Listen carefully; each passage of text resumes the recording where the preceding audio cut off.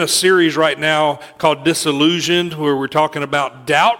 And today we're going to look in Mark chapter 9. If you've got your Bibles, we're going to spend our entire time there in Mark chapter 9 looking at a story, and we're going to focus on the part that's about doubt today. And I want to talk to you about a doubting faith. A doubting faith today is what we're going to look at.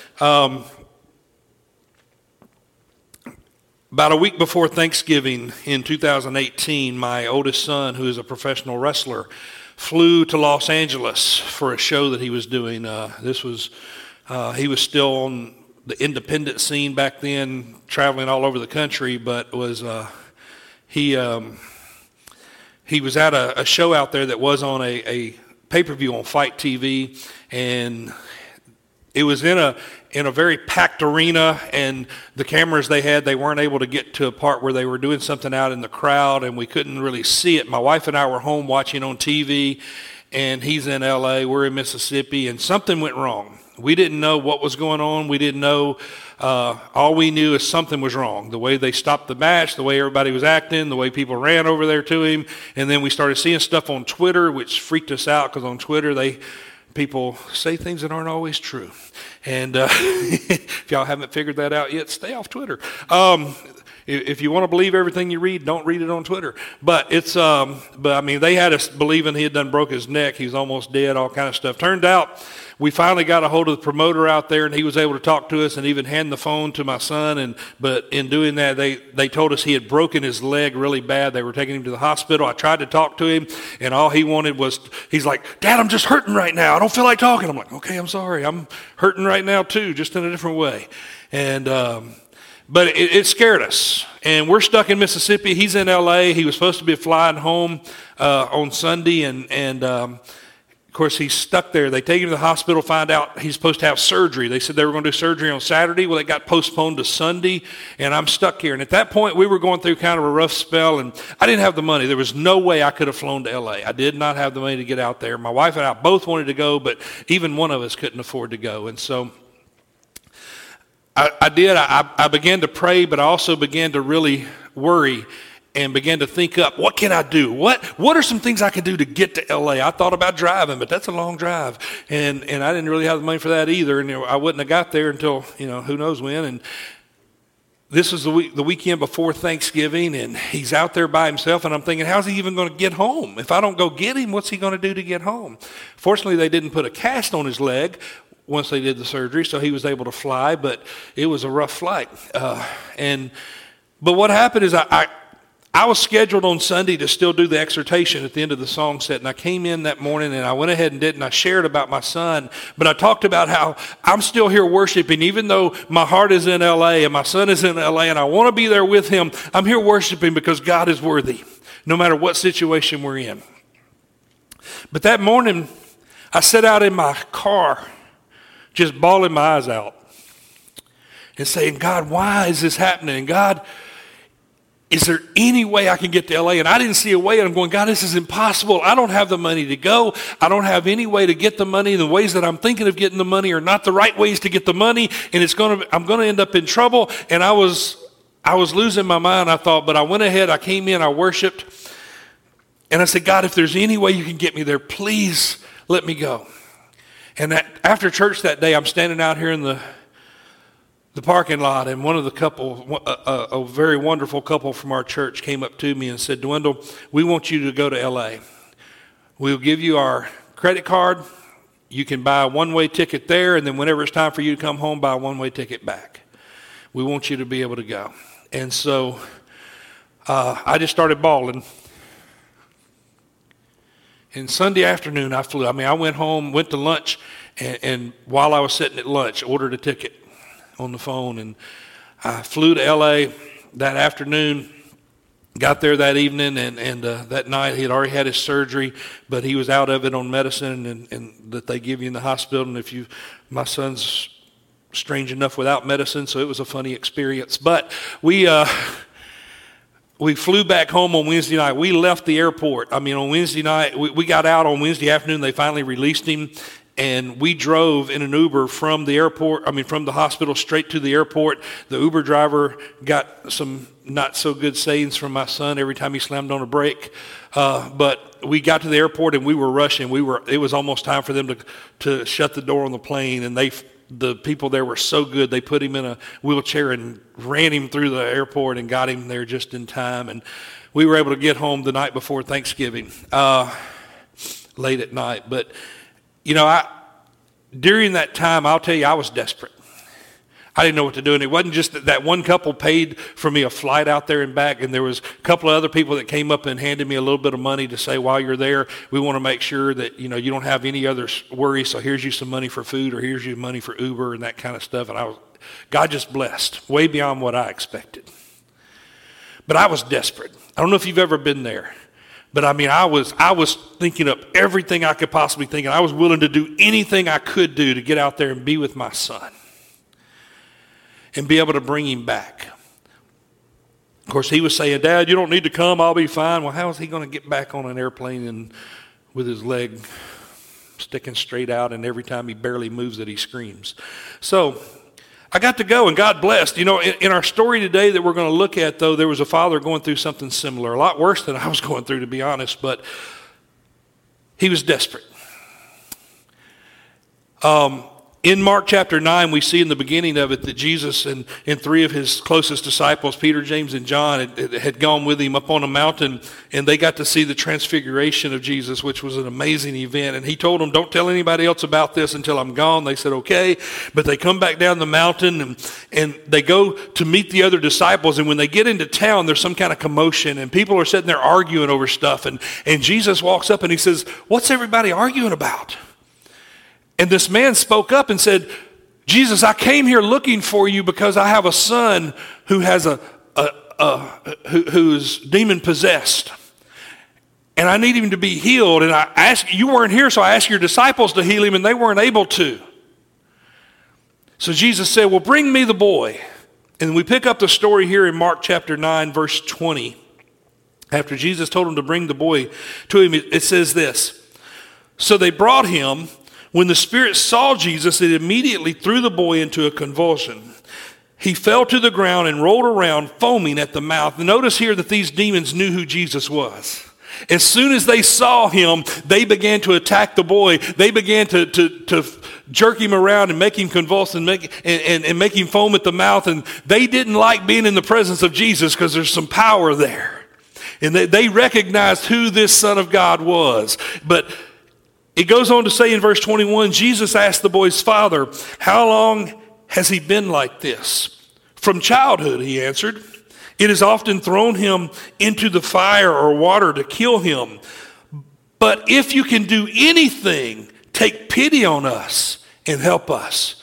This man's standing there in front of Jesus, and he said, Jesus, if you can do anything. He said, this boy's been like this for years, and the demons keep on trying to kill him, and they're hurting him, and his heart was breaking, and he was desperate. He was so desperate for help, he came and asked, he came and sought out a faith healer. In their day, we know who Jesus is. We know the stories. We accept, those of us that are Christians accept that he is the Son of God, that he is God incarnate. We understand that. But in their day, they just knew he was Jesus. They didn't know who he really was yet. But they had heard the stories. They knew he had done some healing. They knew he had walked on some water. They knew that he was able to do some miraculous things. And so this man came looking for help because he was desperate, and he would take any help he could get. He even said to the disciples, if Jesus isn't here, will you do it? And the disciples tried, and they couldn't. In Matthew chapter 17, the same story is told. And after it's over, after Jesus did the healing, the disciples asked Jesus, why couldn't we do this? And Jesus said, if you had even the faith the size of a mustard seed, you could say to this mountain, move over there, and it'll go. And what he was saying is it only takes a little bit of faith. You have to really believe, but it just takes a little. And you can do miraculous things. In this story, the man stood before Jesus, and he's like, Jesus, if you can do anything, please have pity on us and help us. See, I want you to understand something, that, first of all, that doubt can be fueled by desperation.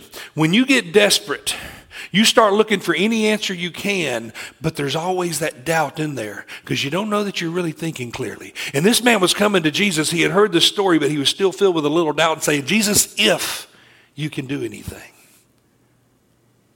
if you can help us. Because there was a little bit of doubt mixed in there, and that desperation, that doubt can be fueled by the desperation we're feeling. Have you ever been desperate? Have you ever been in a situation where you were just really, really hungry or thirsty and you just had to have something? And maybe you're on a diet but you're really, really hungry, and so you just go ahead and eat that Snickers bar. There's nobody in the room that would do that. But you go ahead because it's so good and it's right there and it's convenient. Or maybe there's, you got a salad sitting there in the refrigerator, but, that Snicker bar, you don't have to do anything to. That Snicker bar, boy, it was made in 1985 and it's still the same. It hadn't gone bad yet. No, that's not true because if it was in 1985, it was bigger and cost a lot less. But those things don't go bad. But have you ever been desperate? You really had to have something. You really needed something. Man, when that starts to happen, you're in a lot of pain and you're willing to take anything to help that pain, whatever it is. But that desperation can drive us to search for answers, to try to get some help, to try to find some hope. But it can also allow us to have that doubt in our mind, is anything really going to happen? I was brought up in a godly family. My parents lived Jesus in front of me my entire life. They weren't perfect by any means, but they loved Jesus. They both regularly studied their Bible. They prayed. They taught us the Bible. They read the Bible with us. They prayed with us. They taught us things. They went to church every time the door was open. My mom was a soul winner. She could not go through a checkout line at a store without asking the person behind there, do you know Jesus? She didn't want anybody going to hell. She was just, she would share with anybody that would talk to her. And I grew up with that, and I watched God answer prayers over and over and over again and meet needs when we thought there was no way. And then as I grew up and I got older, I watched him answer my prayers. And I watched even, I've been married for 30 years, if you don't count some stupidity there in between. But in that time, I've watched God answer prayers over and over and over again. And yet I'll face some kind of tough situation and I'll start to doubt. And I'll say, God, how can you do it this time? I don't see any way out. Well, the truth is I've never seen the way out, or the way I've seen as a way out. He doesn't do it that way. I'll look at a situation and go, God, if you would just send me a genie, this would be done. He doesn't do that. I don't know what's up with him. Or I think, you know what? My car broke down. Help me win the lottery. I don't need that car anymore. He doesn't do it that way. And those of you that hadn't been here very long, our pastor jinxed us like 3 years ago anyway, with preaching on gambling and said none of us are going to win the lottery. So, so don't try. But I look at it and I see hopelessness, even though I know who Jesus is. Even though I see what he's done. And this man was standing there before Jesus, and he was so desperate, but yet he had a little bit of doubt and said, Jesus, if you can. And when he said that, he wanted any kind of help he could get. When he said that, look at Jesus' response in verse 23. If you can, said Jesus, everything is possible for one who believes. Now, I've never thought of Jesus as cocky, but I kind of picture Jesus here as a lot of people I know who think they're good at something. Maybe a really good athlete that's about to go into a game and they know they got this. Or they know they're the best out there. They think they're the best out there, whatever. But Jesus looks at this man and goes, if you can? You know who you're talking to? Now, I don't think Jesus had a cocky attitude, but he did ask the question, if you can? Everything's possible if you believe. If you can. This man was standing before the King of Kings. He was standing before the Son of God. He was standing before God incarnate. The only person in this world at that point who could have, without a doubt, answered his prayer. Without a doubt, cured his son. He could have done it. He's standing there and Jesus looks at him and says, If you can? You're saying if to me? See, here's the deal. Doubt can be felt even when the answer is right in front of you. This man was standing before the answer and he still had doubt. Back when my son broke his leg and I was wanting to go to LA, I stood up here with tears in my eyes and I had doubt and I thought there's no way I'm getting, I told 3 different people that morning at church at least that there's no way I can go. I just don't see a way to go. But I really want to. And I didn't even fathom that there was people in this church who loved me enough to sacrifice for me to be able to go and meet a need that I had. I was standing before the answer and I didn't know it. And this man is standing before the answer and he's still got some doubt. And then look what happened. When Jesus said, if you can, everything's possible if you believe. Here's the man's response. In verse 24, immediately the boy's father exclaimed, I do believe, help me overcome my unbelief. Immediately, as soon as Jesus said that to him, he said, I do believe, Jesus, help me, because I don't believe completely. Jesus, I do believe, but help me to win over the part of me that's unbelieving right now. I've heard the stories. I know who you are. I came to you because I believe you can do this, but there's still a little bit of doubt. Help me wipe out that doubt. What a powerful thing for this man to do. See, the truth is that doubt can be found in the middle of belief. Doubt can be found even in the middle of belief. This man, when he's standing there before Jesus and he's making this declaration, and he's able to say face to face to Jesus, Jesus, I do believe, but help my unbelief. I find comfort in that. Because he understands what I've been through. And he's got the guts to stand before Jesus himself and say, Jesus, I doubt a little bit. I believe, but also doubt. And I think that struggle is real. I think that's a struggle that most Christians go through, at least from time to time. And it's not always easy to confess that. It's not always easy to admit to someone that I've got doubts, because we're supposed to, in the Christian world, we're supposed to have it all together, right? We're supposed to just accept what the Bible says and believe it on faith. And not question it at all because God said so and that's the way it is.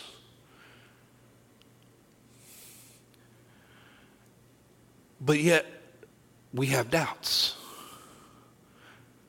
I mean, it's kind of like when if you're raised in church and you're taught from the time you're a baby about the truth of God's word and about who Jesus is and about the power of God, and you see it and you've watched it live out in your parents' life, and then all of a sudden you go away to college. And in my case, as a sophomore in college, I moved over to Arkansas and switched schools, and I'm standing there and I go into a large room where a professor stands in front of me and starts out his class the first day of the semester and says, evolution is a fact, not a theory, and if you don't believe it, you're a fool. God does not exist, and if you believe he does, you're a fool. And if you believe these things and think you will pass this class, you're an even bigger fool. And I was slapped in the face going, how am I going to do this? And I take a philosophy class, and I take different sciences, and I take different debate classes and all these things, and I get in there and I'm challenged with things that I've always believed but never questioned, and now they're giving me things that I'm like, whoa, that actually makes a little sense. And you have to decide, is it okay for me to question so that I can find the truth? And what I found out is when I was able to go to God and question those things that I had always accepted, I found out that he was right. My parents were right. The Bible is right. And it was okay for me to question him so that I could be even more firm in my faith.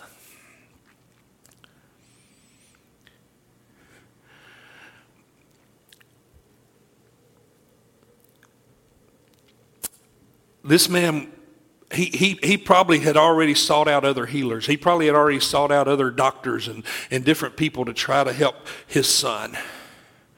You know, when you go through something, you face it over and over again, you start to think that's the norm. Some people in this church know that I've had a lot of issues with cars. I don't know what it is. We always have car problems here. A few weeks ago, I bought a truck, hoping that means I'm going to be through with the ones I was having anyway. But now my wife's van started acting up this week.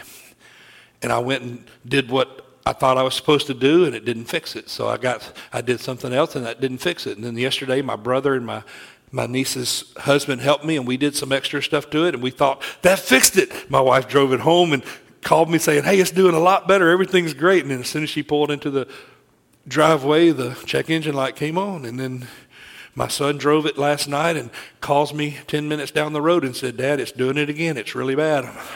So it's not fixed. And my first instinct is to say, here we go again. Here we go again. Because when you experience things over and over again, your first instinct is just to accept that's the way things are. My son and my wife and I were talking about this a couple of days ago because of the issue with the car, but we do that. We go, and we've been going along pretty smooth for a while, to be honest. God's been blessing us, and we've been having some good things happen, and all of a sudden over the last 2 or 3 weeks, we've had these little hiccups, little things happening that were unexpected, and then all of a sudden the car, and it's like, here we go again. And when you get in that mode of here we go again, and you're so used to seeing it over and over,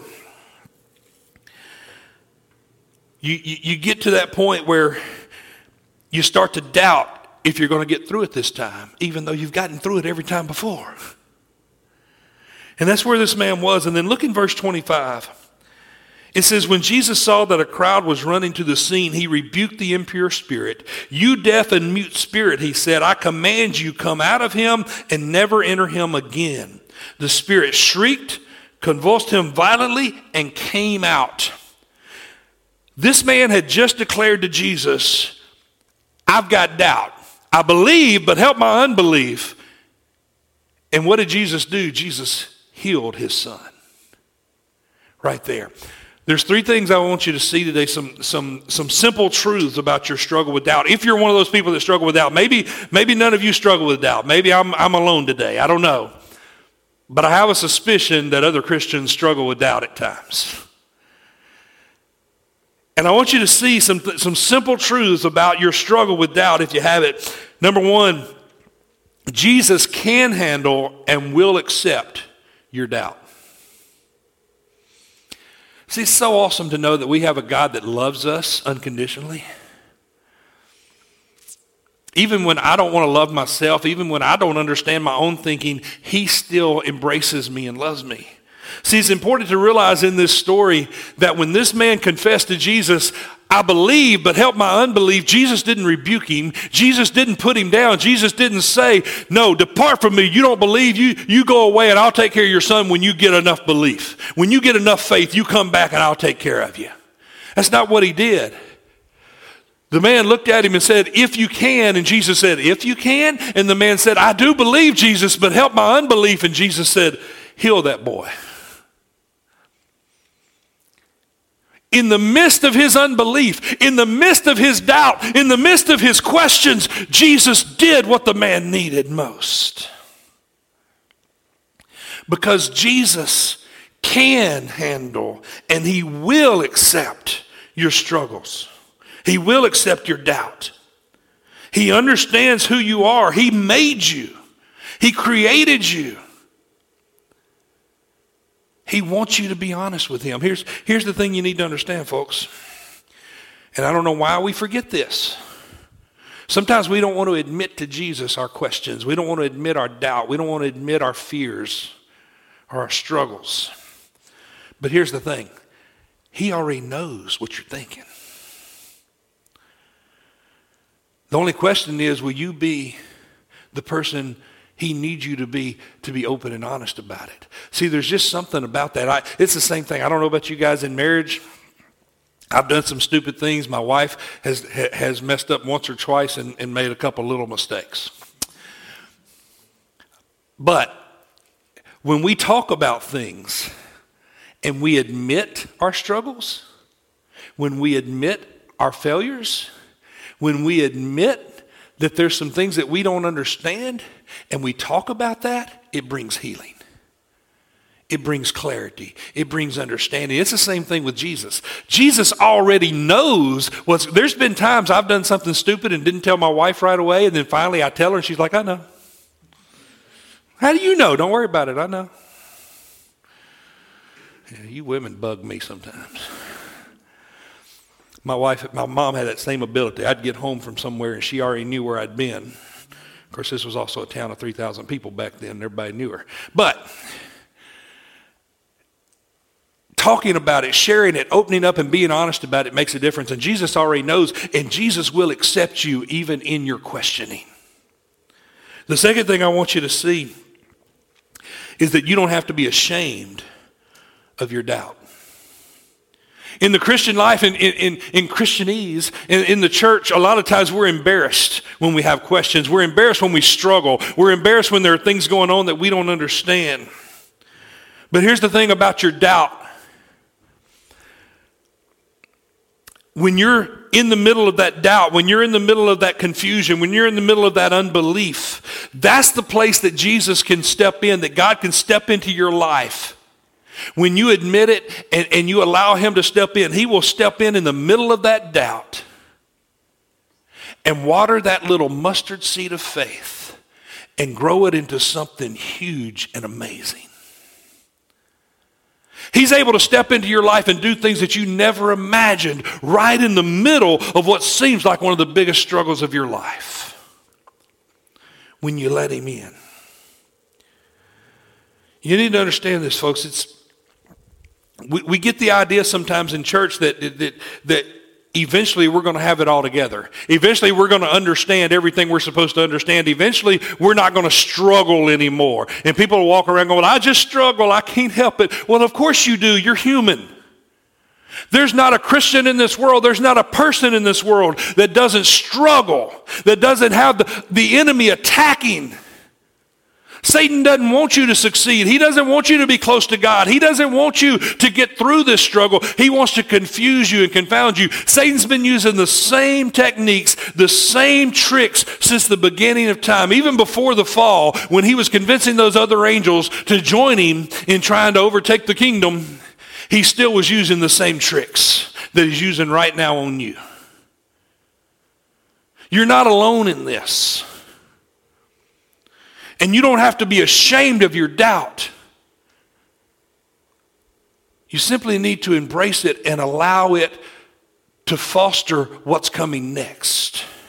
Because through your doubt, you can learn, you can grow, you can understand what it is that Jesus is doing. This man comes to Jesus in the midst of his doubt, says, I do believe, Jesus, but I also don't believe. I do believe, Jesus, help my unbelief. I believe in you, Jesus. I came here because I believe in you, but yet I've questioned whether or not you're really going to do this. And in the midst of that, Jesus said, this boy's healed.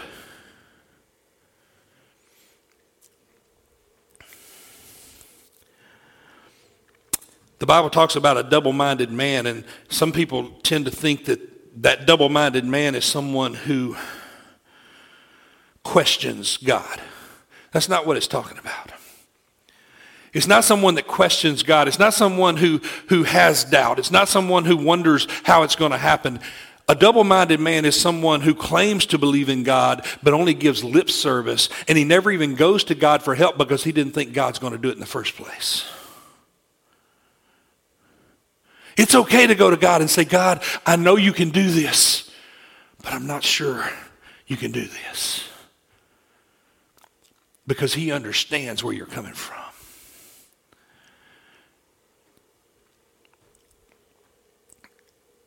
Don't pretend you're something that you're not just to look good to others.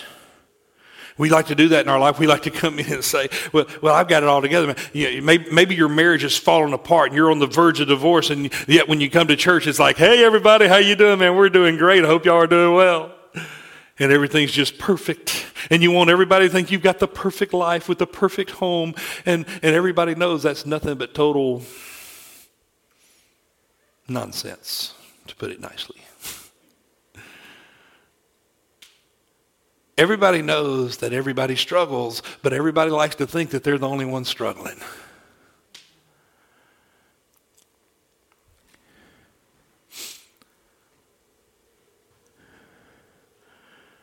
But you don't have to be ashamed. The third thing I want you to see is this. Being honest about your doubt allows others to overcome their doubts. See, the truth is when you open up about it, it helps others. I sometimes have been accused of being too open. Sometimes I share things that people wish I wouldn't share. But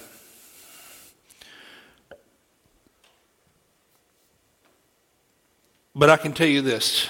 In the times where I've publicly shared my failures, or I've publicly shared my fears, or my frustrations, or my doubt, or my unbelief, or whatever it may be, whenever I've shared about my struggles, I've never done it without having at least one person, and usually multiple, come to me and say, thank you for sharing that, because I know I'm not alone.